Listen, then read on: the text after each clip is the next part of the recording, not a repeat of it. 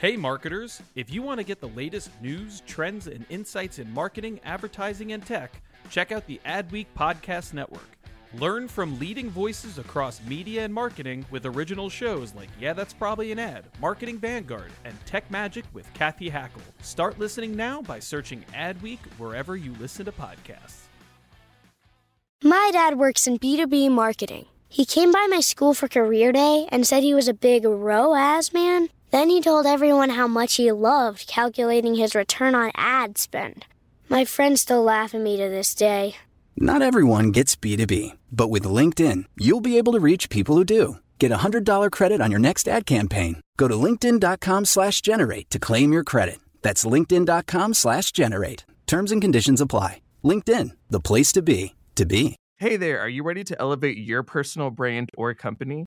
Meet Viral Growth, your one-stop shop for video content and audience building. Imagine growing your brand organically on social media without the hassle of editing videos for hours. With Viral Growth, it's a breeze. They handle the brainstorming, scripting, and editing while you simply just hit record.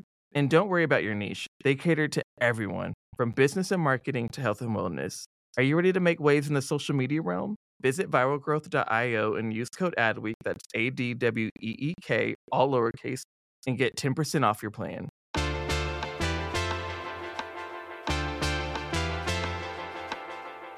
You're listening to Yeah, That's Probably an Ad. This is the Adweek podcast, where we talk about marketing, media, advertising, technology, pop culture, because in the end, everything's an ad.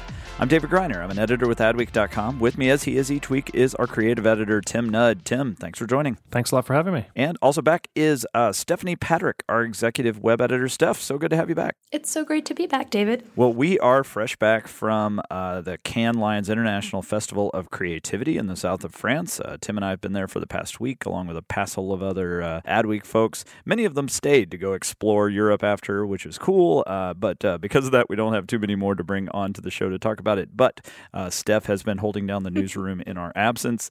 So we will be bringing her on board to talk about what she's been seeing from the New York side, and also just kind of, Steph, to get your feedback on some of these campaigns that we saw getting a lot of play in Cannes. We've got some big news, some of it coming out of Cannes, some that's broken even since.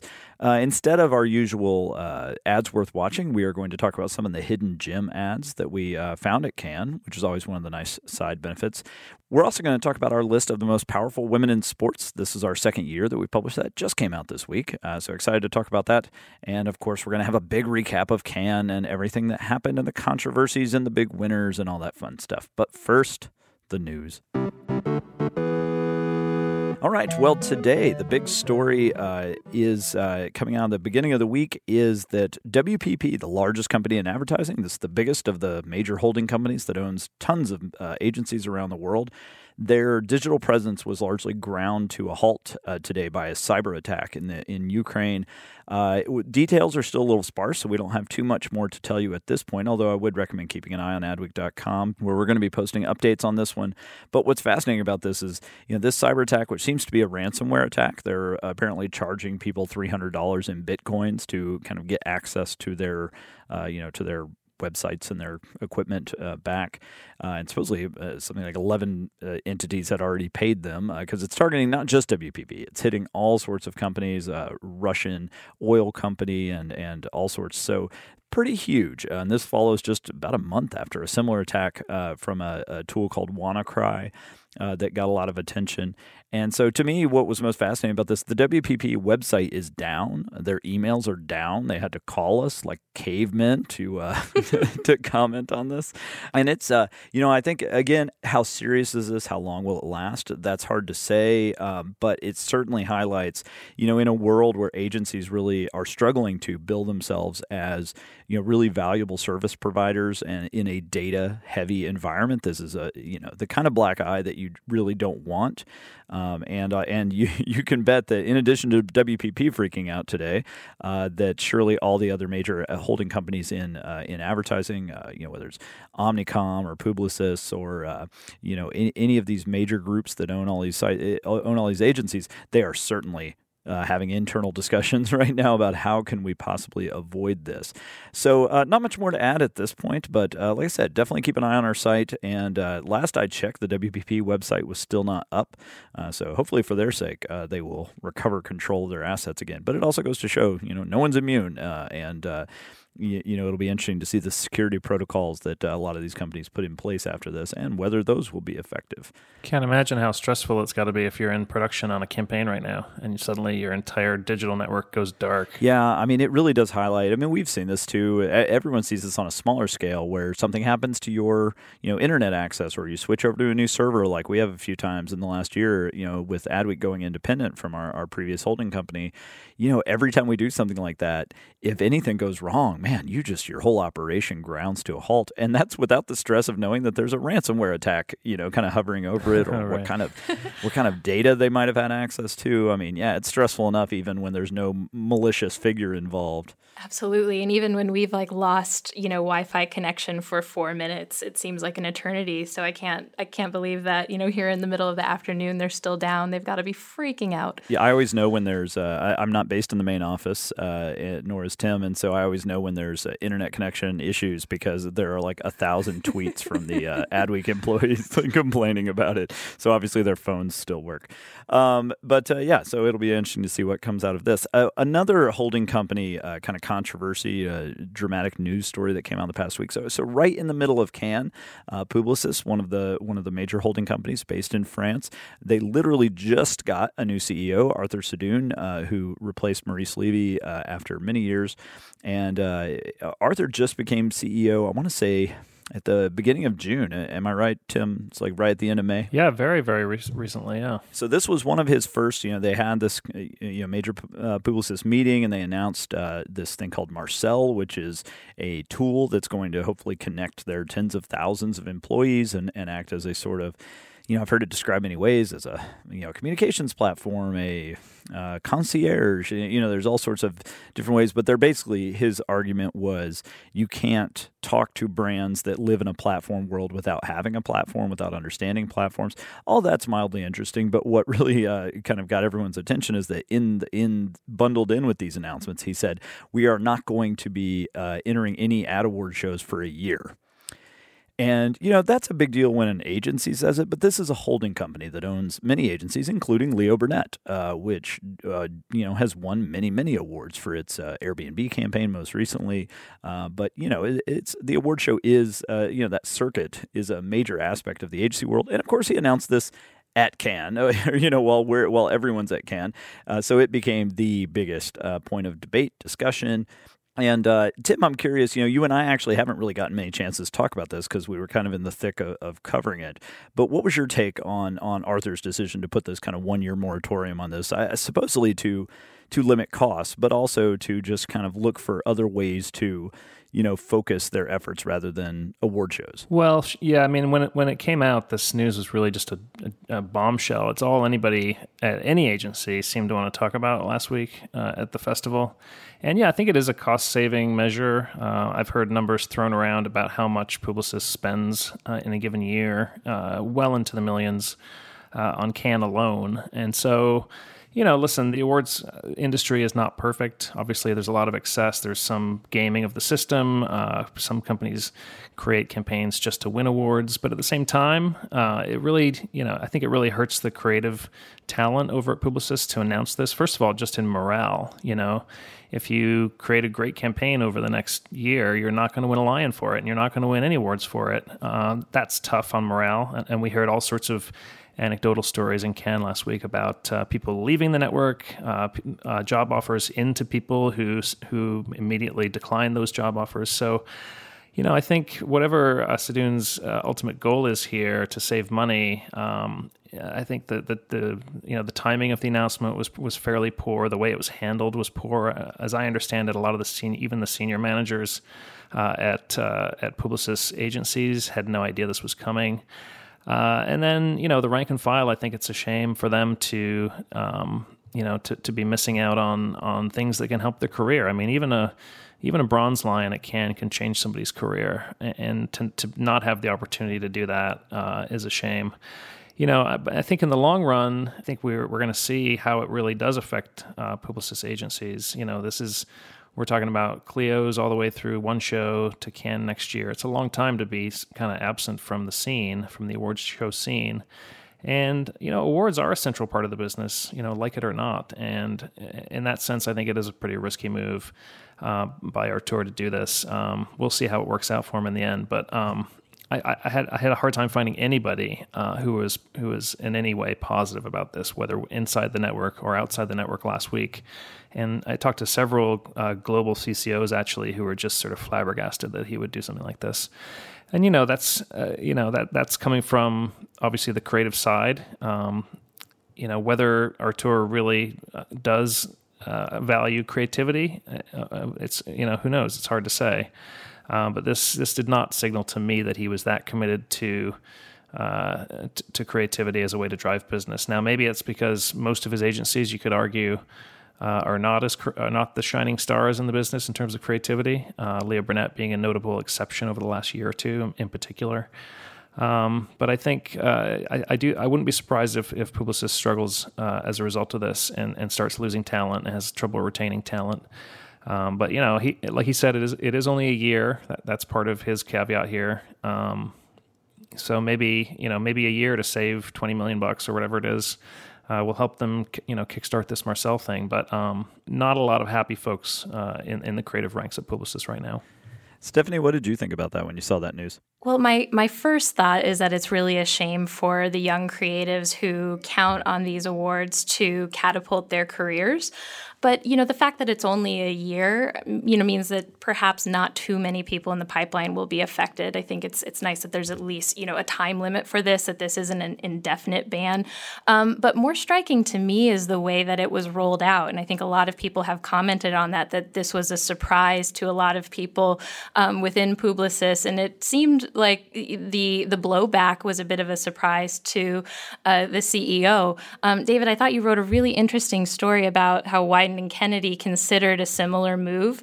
They ran it past employees and got really negative feedback, and they decided to scrap the idea. So I think there's a big takeaway here about, kind of the C-suite developing these big ideas and announcing them, in a bubble versus really getting buy-in from staff or giving staff a chance to tell you, hey, this isn't the right move. Yeah, it was kind of a funny incident. It was actually one of my most kind of memorable moments at Cannes as I was having breakfast with the Wieden and Kennedy executive team. Tim was there as well. And, I'm talking to Colleen DeCourcy, the one of their co-heads of creative, one of the most iconic people in advertising. And it was the first topic, to Tim's point. It's the first thing that everyone wanted to discuss. And then Sadoun, the CEO of Publicis, who is kind of the most buzzed about figure in the entire industry right now, walks by us. And so I apologize to Colleen. I jump up and I go with a tape recorder and I interviewed Sadoun in the hallway of this hotel. And to his credit, he was he didn't brush me off. In fact, someone came and grabbed him and said, "We really need to go to this meeting." And he just said, No, give me a few minutes. I want to talk to this guy. And so we had a great conversation. He defended everything. He admitted, he acknowledged the feedback or, the backlash to it. And he was able to make a pretty good case for most everything. I will say that personally, I felt the one position of his that I think is just wrong is he said, work should come to Cannes famous, and we should be rewarding effective campaigns. You shouldn't be discovering something new at Cannes or it's already lost. And so basically, this idea that everything that wins should already be famous in the way that Fearless Girl was or some of these other big campaigns. I kind of fundamentally disagree with that. And I would say, honestly, that every juror at Cannes probably fundamentally disagrees with that because, that's the whole joy of it. I mean, what is the fun of sitting in a locked room in one of the most beautiful places on earth, not being able to go outside, and looking at work that you've already seen, you've already heard about, you already know how you feel about it, but you still have to sit through it for hours at a time. And so several jurors told me, no, the joy of this event, both on the giving and receiving end of the jury side, is getting to award things that deserve more attention, more praise, but then also just discovering those things and taking them back personally and digesting it, giving those ideas to your clients. If you just sit around and all you talk about is Fearless Girl, you're not going to advance the industry. You're not going to help your clients. And so that was the one area where I thought he really did not kind of win me over at all in the sense of defending his decision. But to your point, that did spark a follow-up conversation with Wyden and Kennedy about how they've, as you said, made a very similar decision, or almost did. But yeah, they got a huge backlash. Their motivation was a little different. They wanted to find new ways to reward their staffers that weren't quite as, I don't know a good word for it, just kind of gross as the award show business is. Mm-hmm. It has a lot of negatives. It breeds a lot of politics. It a lot of favoritism, or you know what I mean? It's a really kind of ugly industry in a lot of ways. It's very, very expensive. And so they were just looking for new ways to reward people, and they thought of it a few different things. But, the phrase that Colleen used in my interview is she said, we were basically moving the ladder, to success without replacing it with any other sort of ladder, and so they acknowledged that they didn't have a good way. So anyway, lots of discussion on that. It's continued to burble up even after Cannes, and I'm sure we will, so far the other holding companies have said we don't agree. We're not going to dial back on that, scale. But we'll see. I think if nothing else, it gives them a good excuse to cut their award show budgets by, 30%, and then say, well, we're not near as bad as Publicis. Well, also in news, and this just seemed like a good place to put it, Adweek has debuted our list of the most powerful women in sports for 2017. As I said at the top of the show, this is the second time we've done this. So this was on the cover of our print edition this week. It's always a really fascinating list. This includes not just athletes, but also, and really, of course, given who we are, focuses on the marketing world, the executives. Stephanie, I'm curious if there were any names that jumped out at you as being kind of interesting additions this year. Absolutely. I mean, well, a list of 35, there's so many amazing women to choose from here. We got to spend a little extra time with a few of them who came in for a roundtable discussion for our Women in Media and Sports event. And a few that stood out were ones who had actually been athletes or played in their sport before making the transition into a corporate role. So like Kate Johnson at Visa actually was a silver medalist in Athens 2004 Olympics as a rower before she, retired and made that transition. Also, a gamer, Christina Alejandra, was like a lifelong gamer, and she's now running the E-League. So they talked with us about how the things that they learned, as competitors really helped catapult their careers. Things like being able, knowing how to motivate employees, knowing how to take criticism as a boss, getting people to work as a team. So I thought that conversation was really interesting about how, their backgrounds really set them up for these very high-profile strategic positions. We talked with women in every major league, from the, from soccer to the NHL to the MLB to the NFL, really all have women in these really important roles. Yeah, I thought that was an interesting, it was a trend I noticed as well, too, is that I guess one thing that you haven't been able to miss over the last few years is that almost all the top marketing roles and a lot of the top executive roles at pretty much every major sports league are going to women, which, has been a really great trend. But it is one of those cases where I feel like, at first it was the exception, and then I think all these leagues started realizing, like, if we're not advancing women on the same level, it's one thing if the WNBA has a female leader, but when the NBA, when the MLB, when they're starting to recognize that this isn't a boys' club. And I do think, I don't have any evidence of this specifically, but I do feel that there was a bit of, competitive pressure, industry pressure of like watching other leagues advance a lot more women into leadership. You're going to start to feel pretty quickly like you need to do the same. I think that's absolutely true. And it's interesting because, I think we still associate these leagues and these sports as being boys' clubs. And a lot of it is because, oftentimes the players and the coaches we're seeing on TV are men. So it was interesting to me as someone who doesn't follow. I'm a pretty passive sports fan.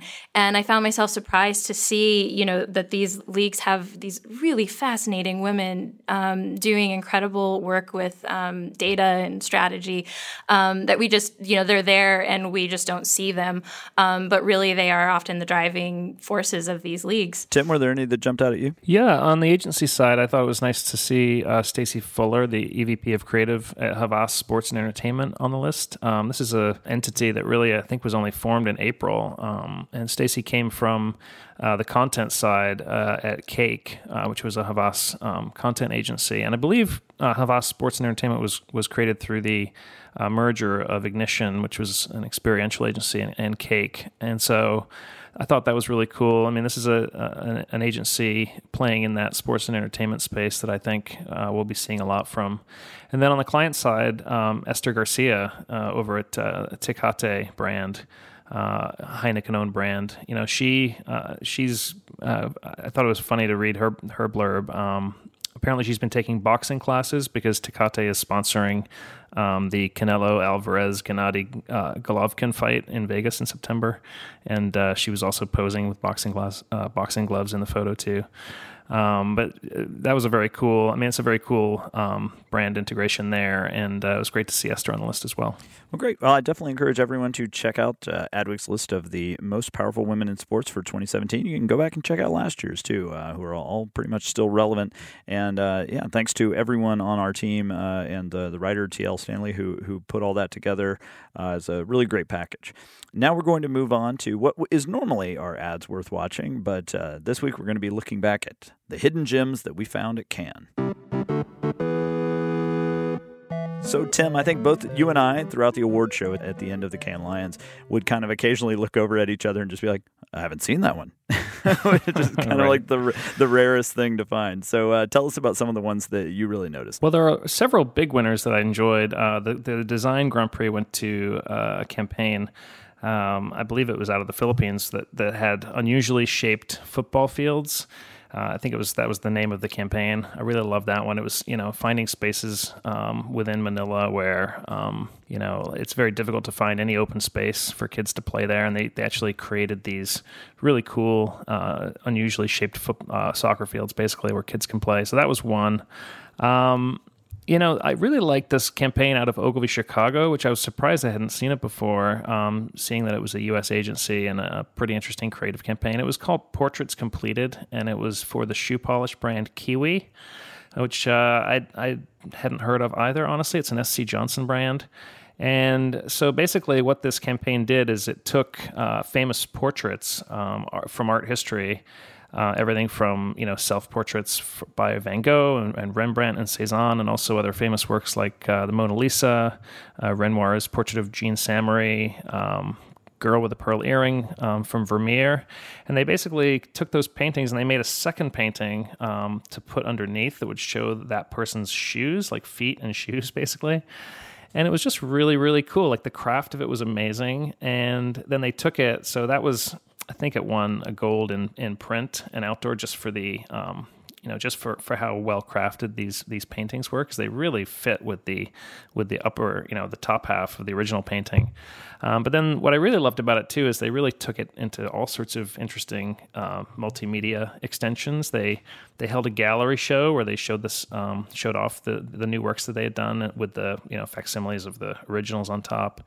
And they created these very amusing audio tours to go with the gallery show. And maybe we could just listen to briefly one of the audio snippets, because they're not serious at all, and they kind of work the Kiwi brand into the audio tour. So let's briefly listen to that if we can. The Mona Lisa is written about, sung about, theorized about.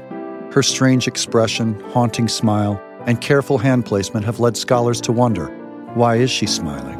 What is she thinking? Who is she looking at? And what style of shoes is she wearing? Probably Italian shoes. And if she were alive today, the best way to polish and protect those shoes would be with Kiwi products. Leonardo da Vinci, Mona Lisa, 1503. Bottom half completed by Kiwi, 2017. Kiwi, quality shoe care. And they also had an AR component where you could download an app and you could put it in front of certain artworks and it would show you the feet that they had made and everything. It was really, really interesting. So that's one I really loved. And it was also funny as a side note, this is sort of just what happens at Cannes. I was walking through the Majestic Hotel one evening last week. I think it was the day after I'd written this story. And this woman chased me down. She's like, hey. And it was Ann Mukherjee, the global CMO of SC Johnson. And she was just like, hey, thanks for that story. That was great. The team was so happy about that. It's just one of those funny environments where, you write a story about SC Johnson, you've never met anyone who works there, and suddenly there's the CMO sort of talking about your story. So that was cool too. Yeah, which also gets to one of these other debates people have about award shows is whether clients care, which I would argue they probably did not used to, but just in the last few years, we just did a big profile of the Art Institute and, the Art Institute of Chicago and their campaign with Leo Burnett, the Van Gogh B&B. And that's one where it won again at Cannes this year in creative effectiveness, won all sorts of stuff last year. But that's one where the client is super proud of that, and they acknowledge that not just the initial publicity around it, but also all the awards that it's won have really kind of sparked a lot more attention for them and a lot of more kind of jealousy within their industry for getting that much attention. So I do think this is a good example where the clients do care and it does benefit them. Yeah, absolutely. Another campaign that I had never seen before that won pretty big at Cannes last week was a campaign out of Peru, and it was made by Circus Grey in Lima, which is their Grey's Peruvian office. It was for a nonprofit called Vida Mujer, and basically, I believe it was entered in the entertainment and radio categories. And what they did was they got a Peruvian pop star named Diego Dibos to create a whole new song. And it was all about this, basically the lyrics were about this man kind of apologizing to his wife for kind of being a jerk. And it was this kind of like love song.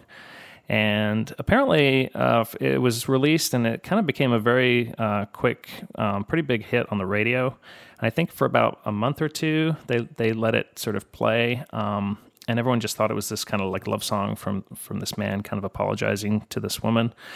And what it turned out was the lyrics of the song came word for word from a letter that a man in Peru had written to his wife after having abused her in some way.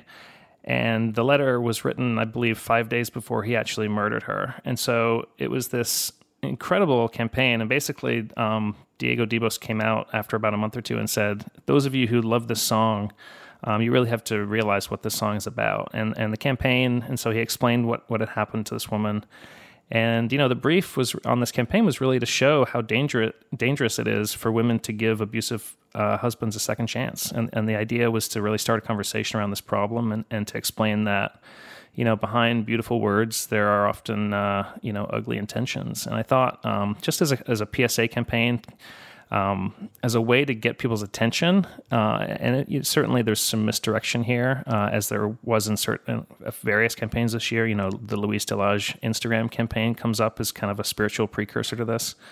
But I thought it was fascinating in the way that it used music and popular culture to draw attention to, a really kind of difficult problem and a very specific insight into that difficult problem. And so that was a campaign. I believe it won 3 or 4 golds last week.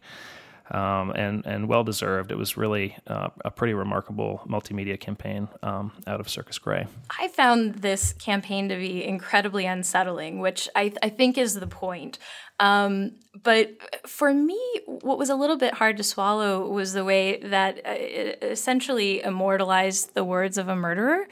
I think the intention was great. I think, obviously they had some data driving this that, a lot of women, actually a lot of abusers are able to persuade women to stay with them by, writing love notes and being really apologetic after an attack. And that accepting that can really be to a woman's detriment. So I think that they had a great kernel of, a piece of information that that drove the campaign. But to me, at the end of the day, this became a really popular song, and I think it was at least a week went by before they explained the origin of it, and it feels a little bit like it was tricking women, to say, buy this song or enjoy this song that was written by a murderer. I'd much rather see them turn a song written by a woman who was the victim of domestic violence into a popular song, and then revealing her story. For me, that might have been a nicer point of connection. But just my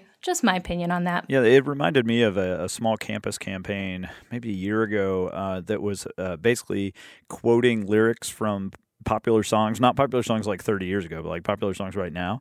And it would just be a line from the song, and then it would say something like, that stalking is never okay, or it was like, and it was kind of creepy how well it worked. So it would even quote like Adele saying, I must have called 1,000 times or whatever. It's these lines that celebrate really kind of creepy behavior under the guise of romantic gesture. And that was the whole point of the campaign, is that like you can find one of those lines or a few of those lines in almost every song. And that was maybe a little more, you don't feel guilty that you've enjoyed Adele. You just kind of take a step back and say like, yeah, that's true. These lyrics are everywhere. Yeah. Yeah, that's a good point. And then Tim, you've got to talk about the one that was I think the biggest head scratcher for everyone in the theater at the award show, where we're all just kind of like, we could not wait to find out, what is this an ad for? Yeah, this was a commercial that screened on Saturday night in the Palais at the final award show of the week, where they showed all the Gold Lion winners in film. It starts out with this giant like pill-shaped thing on the street, and this traffic cop ends up kind of coming out of it. Well, I feel like we should take a step back too to say that it actually had like a note at the beginning. It said, first you need to understand that like police in Thailand are notorious for being really finicky about road, violations. Right, they'll pull you over for anything, and everybody hates them. And then there's a giant pill on the ground with this, and this Thai traffic cop comes out, and he pulls a guy over, and he has this crazy conversation with him, and he does this later in the ad to someone else, and the whole thing kind of takes about 3 minutes, and it's very strange, and it turns out in the end that it appears that the traffic cop is the personification of this diet pill. And the motorists are I think the first guy represents fat and the second guy represents oil, and the first guy's actually carrying a bunch of fat in his car, and the second guy's got a bunch of oil in his motorcycle, and it's this giant metaphor for this diet pill that stops fat and oil from getting into your system. And there's also like a celebrity component to this ad, and it's just incredibly bizarre. And I think they got a pretty good cheer at the end, but I'm not sure how much of that cheering was just because it was so odd, and there was a mixture of like relief and bafflement at the fact that this thing had been made, and also the fact that the film jury gave it a gold, which was kind of crazy. But anyway, yeah, we looked at each other and we were just like, we've never seen that, and that was freaking weird. Yeah, and I think it was one of those where everyone was a bit kind of, you almost don't like loving it because it is this like diet supplement, which is just an inherently sketchy industry. Right. But on the other hand, you could not deny the copywriting of it as they're going back and forth on like, and the acting. These guys were great. Little violations where he's like, "Why are you pulling me over?" He's like, "Listen, I'm arresting you." They just keep going back and forth. And in a way, I mean, this commercial goes on forever. It goes on so long, and I found myself continuing to watch it just because I had to find out what the product was. And in a way, that was really genius because, the minute you see it's for a diet pill, you're like, oh, so if they'd gotten to the punchline sooner, I think people would have, tuned out. But it held my attention for what it's worth. All right, well, we've got a lot more Cannes to talk about, so let's move into our big discussion of the week. All right, so just a real quick recap for those who aren't super familiar with Cannes Lions. These are basically the Oscars of advertising. It's the biggest award you can, depending who you ask, but it's generally considered the biggest award you can win. Typically, the top awards come in a few different flavors. Of course, there's bronze, silver, gold. So winning a gold is a very big deal. But the best of the best in each category is the Grand Prix. And then there are also some called Titanium Lions, which award essentially the weirdest kind of emerging, whether it's technologies or ideas, ones that don't fit into any other category. And so they're not really graded on a bronze, silver, gold. They're just called titanium. So the Titanium Lions are certainly also a big deal each year. And so just wanted to give that as kind of some vocabulary of what we're going to be talking about when we discuss big winners. What you're typically looking at are who won the Grand Prix, who won the most golds, and who won the Titanium Lions. So on that note, Tim, tell us about the biggest winner of the year. Well, the biggest winner of the year by Grand Prix count was Fearless Girl, which is the McCann campaign for State Street Global Advisors. Of course, everybody knows this campaign by now. It was back in March. McCann put a bronze statue of a girl down in Bowling Green Park, staring down the Wall Street Bull. And, basically it was a way to celebrate, companies that put more women in leadership positions and more women on their boards of directors. The insight being that companies that have more gender balanced leadership actually perform better financially. And it's connected to a fund that State Street has called SHE, which is basically it recognizes companies that do have a better gender balance on their boards and puts them and bundles them together into a fund that you can actually buy. So yeah, I mean, everybody, it won in a number of categories. I believe it was PR, outdoor. It won the Grand Prix in the Glass Lions, and then it was also recognized in the Titanium Awards with the Grand Prix there too. So incredible. I mean, the women who made Fearless Girl over at McCann, Tally Gumbiner and Lizzie Wilson, they sat down for a video with us. Maybe we can actually listen to a snippet of that if we have time, because we asked them a little bit about what it was like to be in Cannes for the first time, and let's just listen to a brief snippet of that video. We would love to see her stay forever. And I think there's a lot of women and girls and families. I don't know, I was just down there for the first time in a couple of months, and I mean, me and my girlfriends just stood and watched the Rolodex of children and women and fathers taking their infants and propping them up on their shoulders. And one of my friends who works in activism and does a bit more politics just turned to me and she said, how could they ever take this away? Like, how could they come with these crowds and take it away? So, I mean, right now she's permitted for a year, and that's very exciting, and we know that the city is on our side and is fighting for her to stay forever, and we're very hopeful. So yeah, I mean, we predicted before going to Cannes that this piece would do well, and it did really, really well. You know, what's remarkable to me is that it's the technology could not be older. This is a bronze statue. I mean, they were making these 3,000 years ago, and to have that win the top award, particularly in Titanium for the most forward-thinking ideas, that was pretty remarkable. And there's no doubt that Fearless Girl kind of broke through into culture in a way that almost no other advertising piece did this year. So, yeah, I mean, big congrats to McCann. They won a slew of golds and silver and bronze too. So this was really the piece of the year, I would say. And I only heard one complaint about Fearless Girl, which is rare. Usually when something wins this much, just to give perspective, this is the second most awarded campaign ever. It's tied for second. The most Grand Prix going to Dumb Ways to Die a handful of years ago. And then Sorry I Spent It on Myself by Harvey Nichols is tied with this one. So those each got 4 Grand Prix. So this is a historic recognition. And normally, again, when you have that many awards for something, you get a lot of grumbling. The only real complaint I heard was people saying, yeah, but do you remember the client? I mean, what do you think, Steph? Is that even a valid criticism that, the reality that 99% of people who know the statue have no idea who commissioned it? I think that gets to the question about, are award ceremonies useful? Because should people be creating campaigns for the buzz and for the awards and for the attention, or should they be serving a very specific client and a very specific audience? And I think that there's a whole debate in there.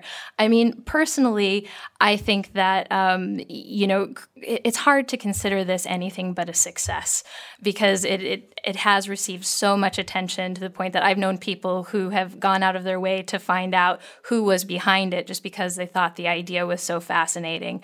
And it's an interesting side note. It was one of the top search terms on our website last week. So the number 1 term was Cannes, number 2 was Publicis, and number 3 was Apple, and then Fearless Girl came in. So it was clear that people were coming throughout the award ceremony. People were coming to our site to find out information about it, and it's been out for a few months. So it's interesting that that campaign has had such legs and such interest. Yeah, it was the first real big award show. The one before this was the One Show, and Fearless Girl came out too late for the One Show. So this year's Cannes was really the first major award show in advertising that could possibly recognize Fearless Girl that she had been entered into. So to do so well, I mean, she'll do well for the next bunch of shows as well. The most interesting comment I got, I covered the Fearless Girl winning the Titanium Grand Prix, and I talked to some of the jurors afterward, and they each kind of said the same thing, which is that what's perfect about Fearless Girl is that it balances these two seemingly kind of opposite things, which is that it is both timely and permanent. And they said, in advertising, you struggle to create either. So to be able to pull off both, and because I think if you think about responsive advertising, it feels fleeting. it feels like the kind of thing you'll do something that's responsive to the current situation, and then 5 months from now, no one will care.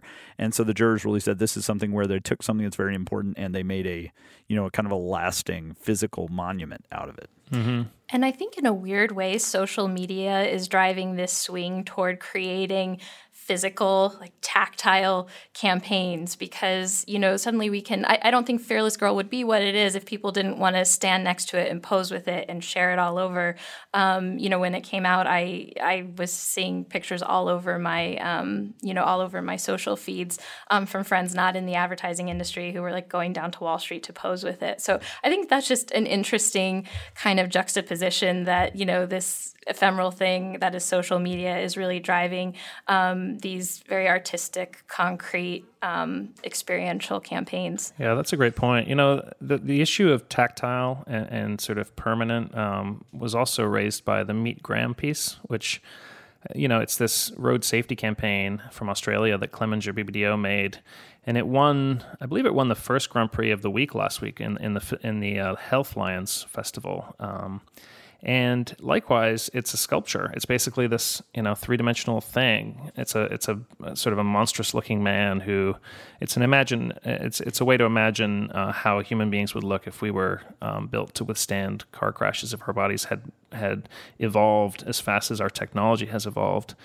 And very similarly, that was a very tactile piece. They take this model of Graham like around to schools and they show him off to kids, and I'm sure various nightmares probably ensue from that. But it's also just a really interesting idea, and Meet Graham was actually recognized with the Grand Prix, one of 3 Grand Prix actually, that the Cyber Lions gave out this year, which, cyber is supposed to be all about virtual stuff. And Colleen DeCourcy was the jury president in Cyber this year, and she said, we saw so much stuff that is physical now, stuff that's being produced with a digital at its core, but it's actually sort of an experience, or it lives in the real world, or it's a model like Graham was.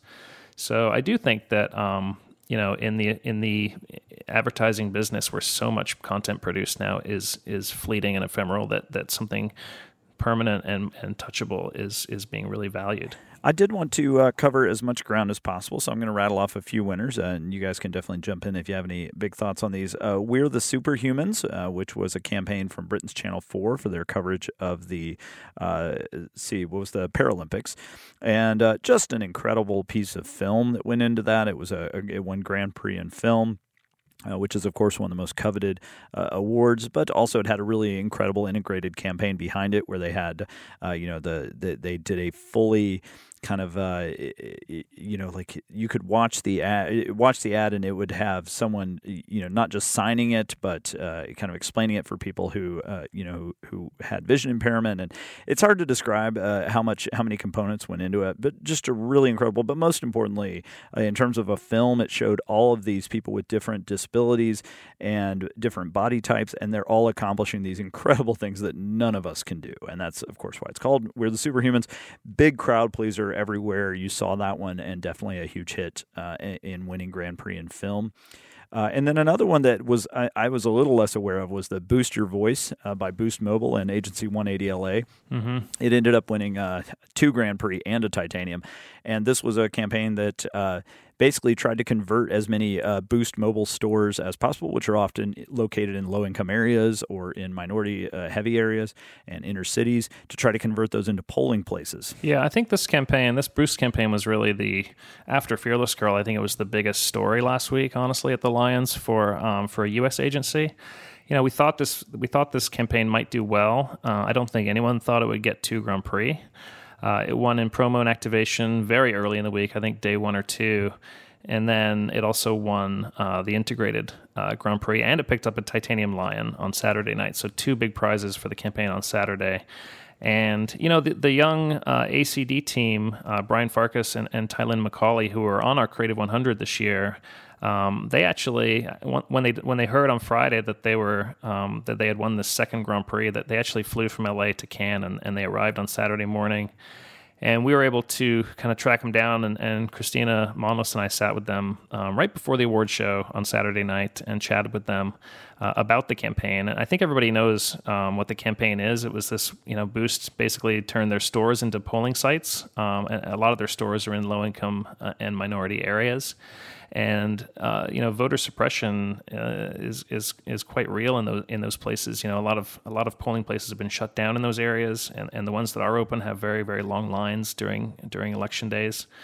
And what I found really interesting was Brian and Tylynn did not know about any of this issue of voter suppression or anything else about why folks in these areas were not able to vote until they spoke to a colleague of theirs at 180, this woman who was a social media manager who happened to be Latina and lived in one of these areas. And I think it was late in 2015, they were talking about voting, and this woman said, well, I don't vote. And they said, well, they got in this whole conversation, and basically it started this whole process whereby the team started looking into this issue of voter suppression and got Boost Mobile involved. But it was all kickstarted by, an employee who happened to be a minority who lived in these areas. And so I can't think of a better example of why, agency diversity is important, and having a different perspective. In this case, having that perspective in your agency led very directly to your agency winning 2 Grand Prix. So if it's awards that need to motivate you, having a diverse workforce can get you awards too. So I thought that was pretty fascinating. Yeah, and that was a trend that we saw a lot this week, is the results of diversity. We're finally getting just far enough as an industry, which is not to say nearly far enough, but that you're seeing the benefits of these juries being 43% female, and not too shockingly, a lot of really female empowerment ads and ads that depict women in really interesting modern ways were being honored. And then this is another good example. It's like it's we kept joking. It's almost like having diversity in your workforce pays off. In this case, it certainly did. A few other big winners on the agency front. Obviously, every year they tally up the kind of number of wins and assign point values, and they determine the agencies of the year and the networks of the year and all that. Clemenger BBDO, which we were discussing, made Meet Graham, the road safety campaign. They were named Agency of the Year, which is a huge win for them, especially since they were kind of snubbed in the Titanium jury. A lot of people thought Meet Graham would be a clear winner there. And we have a piece on Agency Spy today about a lot of the backlash of that. Maybe we'll talk about that in a minute when we talk controversies. But still a very big deal for Clemenger BBDO. And then I think Almat BBDO, another member of that same network, came in second. And then McCann, despite all these massive wins, they actually came in third in Agency of the Year. And then we had Network of the Year was BBDO. And then the Independent Agency of the Year, yet again, Droga 5, which kind of surprised me because Droga was not as big of a player this year, other than David Droga winning the Lion of St. Mark, the Lifetime Achievement Award. You really didn't see a ton of Droga work taking the top honors, but there certainly was some. The New York Times work, and what was the other of theirs that won? MailChimp won a Grand Prix this year in cyber. And so the holding company of the year, WPP, not too surprising. They are, just by their size alone, pretty gigantic. And yeah, as I mentioned, David Droga himself got the Lifetime Achievement Award, the Lion of St. Mark, and gave a really stirring, very emotional speech. We actually saw him, having to pause and getting a little teary, which for those of us who've been working with Droga for a while is not the first thing you think of, but it was a very earnest speech, and I thought a really good one. All right, let's talk controversies. That's always one of the most fun things coming out of Cannes. As I mentioned, Meet Graham, a lot of people felt was snubbed by Titanium and the integrated juries. That's actually the same jury, so I'd say that gives a little credibility to that argument. The same group of people basically said that they were not for it. One of the complaints was that it was some felt it was similar to a 1985 ad about the physical body that would make it safe to smoke. Is that right, Tim? Yeah, it was called Natural Born Smoker, and it was created by Ridley Scott, actually directed that. And so it was sort of some monstrous figure whose lungs were sort of set up to be able to withstand carcinogens, and he had smaller ears because he doesn't listen to good sense and things like this. Yeah, so I mean, I don't know. It was a weird thing. Like, I don't think, I spoke to one of the Titanium jurors after this after this had happened, because, you know, all around Cannes on Saturday night after the show, a lot of Australians were sort of upset that Meet Graham hadn't been recognized in Titanium in particular. I think, you know, it had won a couple of Grand Prix earlier in the week, and I think there was, you know, it was sort of an avant-garde piece, and I think they assumed it was kind of a shoe-in. And one of the jurors said to me, you know, it's not that we're not saying that Clemenger BBDO necessarily even knew about Natural Born Smoker, but the fact that there existed this piece from so long ago that was sort of eerily similar in certain ways. You know, the fact that earlier piece existed was sort of evidence that Meet Graham was not necessarily as new of an idea as many people thought it was. And so, you know, regardless of whether the Clemenger creatives knew about it, that seemed to indicate that maybe it wasn't worthy of a Titanium. I think that was essentially the argument. Well, the quote that David Lubars, the head of creative for all of BBDO around the world, sent out, he said, "We were greatly disappointed and surprised to learn that Meet Graham had been rejected from the integrated and Titanium categories. The implication that it had drawn inspiration from a UK TV ad from over 30 years ago, aside from being preposterous, was raised and addressed at the beginning of the festival. The work then went on to be judged favorably by other juries, just as it had been judged in other award shows such as D&AD, in which Clemenger BBDO received a black pencil for it and was named Agency of the Year." Now, I don't know if you get very far with any jury by saying, hey, another jury gave us the award. You know, that's not necessarily the most productive way to think about it. But interesting that it was enough of a controversy that Lubars had to send out a statement on, you know, how disappointed they were with not being honored. But, you know, to their credit, I think if this thing's going to win anywhere, Titanium is what makes sense. And on the other side of this controversy, although it's less controversial in and of itself, is the fact that what did win a Titanium is the Kenzo ad, My Mutant Brain, featuring Margaret Qualley dancing around, directed by Spike Jonze, where she's, you know, dancing all over the big kind of conference center. It's an amazing ad. I mean, I love it. I'm sure most people love it, but it's a video. You know, it's an ad. It's a long form ad. It's very innovative. But it is not Titanium in any way. We asked the jury about that right away when they announced the winners. I will say they gave some interesting responses, basically saying it's not about the medium that's being, you know, kind of new and bold. It's about the message. It's about the portrayal of women. It's, you know, all that's valid. But in the big scheme of things, I think we all see Titanium. The industry sees Titanium as that place you recognize things that are just weird and don't fit into any category. And then meanwhile, Kenzo only won silver in film, the category where you would expect it to really blow up. It did very well in film craft, but in film, probably because people thought it was derivative of Spike Jonze's Weapon of Choice video, which is somewhat similar. You know, who's to say? Yeah, you know, the Titanium jury definitely had a couple of jurors who were very, very strongly in favor of Kenzo. You know, Jamie Robinson over at Joan Creative, and also Jane Lynn Baden, the CEO of Isobar Asia Pacific. They both argued very strongly for it, that you'd never, you know, that you'd never seen a portrayal of a woman like this before. And in a certain way, they seem to argue that the Kenzo film was sort of the video version of Fearless Girl almost, where you're really changing people's perception of what the power of a woman means. Which, you know, I can see that argument. I think there's certainly, you know, a lot of people disagree with that argument, but it does come down to a vote, you know, on the jury, and it got enough votes to I think there was only 3 Titanium Lions outside of the Grand Prix. There was Fearless Girl was the Grand Prix, and then Boost Your Voice, Refugee Nation from Ogilvy, and the Kenzo film were the other 3. So it did, you know, it made it into a very, very select group of pieces. So enough folks on the jury, you know, bought their argument for sure. And then the one other big controversy of the year was, which we already discussed, was Publicis announcing they were pulling out of award shows. That was certainly one where anytime you saw any executive, anytime you saw anyone from any agency, it was the first thing they wanted to talk about. It's the first thing people asked them about. So that was definitely a topic of discussion. But we talked about that one quite a bit. Well, there was one other controversy that it was in the film craft. You know, the film craft jury chose to award its Grand Prix to a music video instead of a branded piece, which was very, very bizarre, honestly. It's a wonderful video. It's called Territory. It's by the directors The Blaze, who also wrote the music. So these are 2, I believe, French musicians, directors, and the piece is amazing. But to go to a marketing festival and award your your Filmcraft Grand Prix to a music video. I mean, I found that very odd.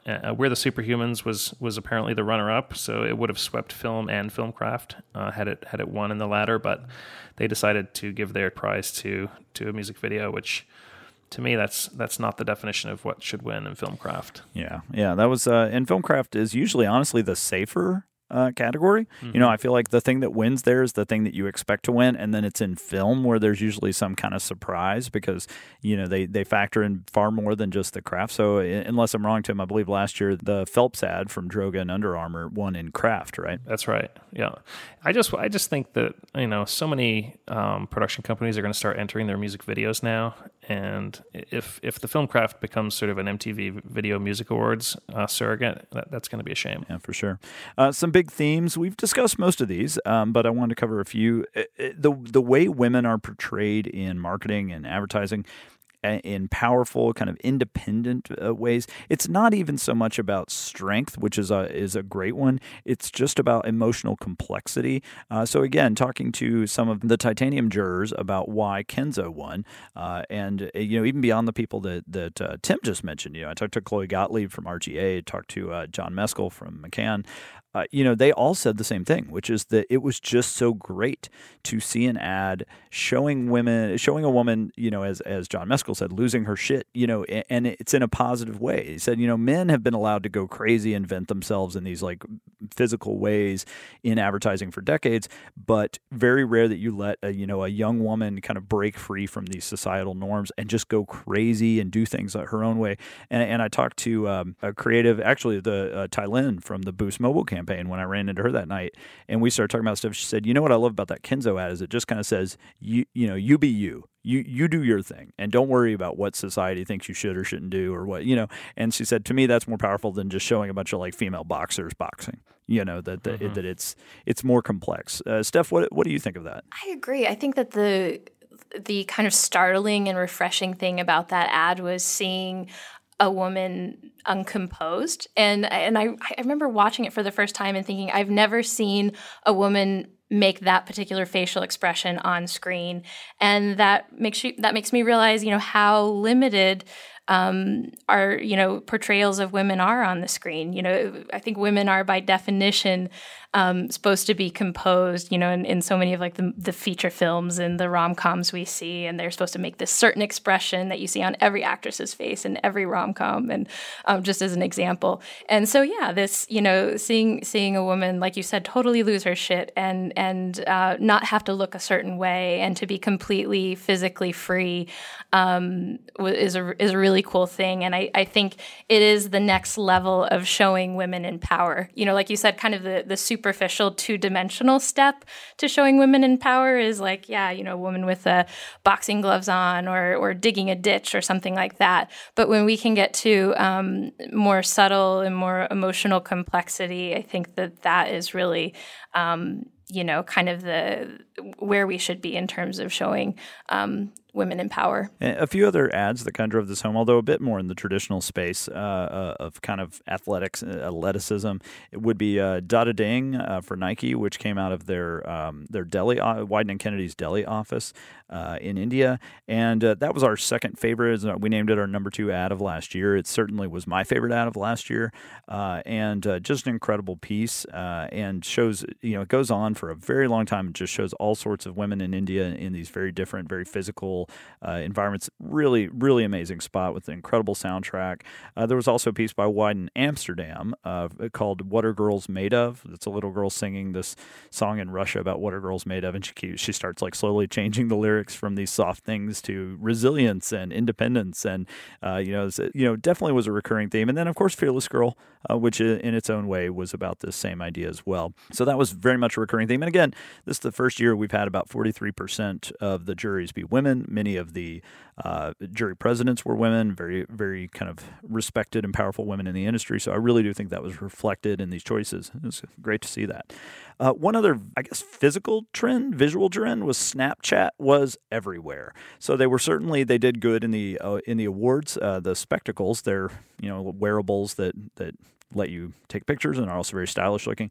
Those won 3 golds in, I think it was 2 in product design and 1 in design. So very big win for the client there. That was all in-house. And but most importantly was this gigantic Snapchat Ferris wheel. It was like right in front of the Palais. It is the most prominent visual activation, I guess, I have ever seen at any festival ever. There was no way around it. It was a gigantic yellow Ferris wheel with a huge Snapchat logo. Their branding was everywhere. Everyone was talking about it. Everyone was riding it. And just a brilliant activation. And Snapchat's been stepping up their game every year. I'm terrified to see what they do next year. So, David, did you ride the Ferris wheel and did you Snapchat it? I rode the Ferris wheel and I posted it to Instagram. Most Instagrammed image of the week, the Snapchat Ferris wheel. Oh, it was I felt like such a brand jacker, but anyway. Yeah, it was the only complaint I had about the Ferris wheel was that it was a hot as hell week in Cannes. It is the hottest week I've ever seen there. And that thing was stifling inside those little cars. Like there was a little gap for the air to get through, but still, that was not the most fun few minutes of my life. But you did get a great view. Tim, why don't you tell us about any other big themes you noticed? Well, I think we already talked about the idea of tactile and permanent. Advertising ideas that are a bit more long-lasting was a big thing. And then I found it interesting that a lot of ads, focus their storytelling through individual characters. Fearless Girl being the biggest example of that. Meek Graham was also a character, and then Louise Delage, the Instagram campaign that BETC did for Addict Aid, where they created a fake persona and put her on Instagram, and she got 16,000 followers. And then I think a month or 2 later, they revealed that. It was a campaign to raise awareness of alcoholism because every single photo that she posted, she was drinking something. And so, this idea of being able to tell the story through a particular person, a particular character, I think that was really big this year. Well, we are about out of time. It's been a great hour, and I sure appreciate both of you coming to join and sharing your insights. We will have a little more content coming out of Cannes as we kind of wrap up some of the issues that arose in some of the last minute conversations we had. So I encourage you to keep an eye on adweek.com, and I believe it's adweek.com/Cannes, CANNES. We'll get you there as well. And also, if you missed the daily podcasts that we did from over the course of that week, go back and give them a listen. There were 5 of them. We interviewed someone every day, including Ira Glass, which was pretty cool. So thanks again to Ira Glass for being on our podcast. And so drop us a note. We're at Adweek on Twitter. We are podcast at adweek.com by email. And we look forward to talking to you again next week. Our theme music is by Home. And if you have not, please take a moment to leave a review on iTunes, Google Play, Stitcher, wherever you get your podcasts. It means a lot to us and helps new listeners discover the podcast. All right, we'll talk soon.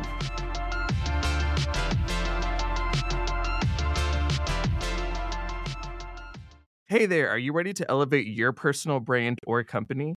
Meet Viral Growth, your one-stop shop for video content and audience building. Imagine growing your brand organically on social media without the hassle of editing videos for hours. With Viral Growth, it's a breeze. They handle the brainstorming, scripting, and editing while you simply just hit record. And don't worry about your niche. They cater to everyone, from business and marketing to health and wellness. Are you ready to make waves in the social media realm? Visit viralgrowth.io and use code ADWEEK, that's ADWEEK, all lowercase, and get 10% off your plan.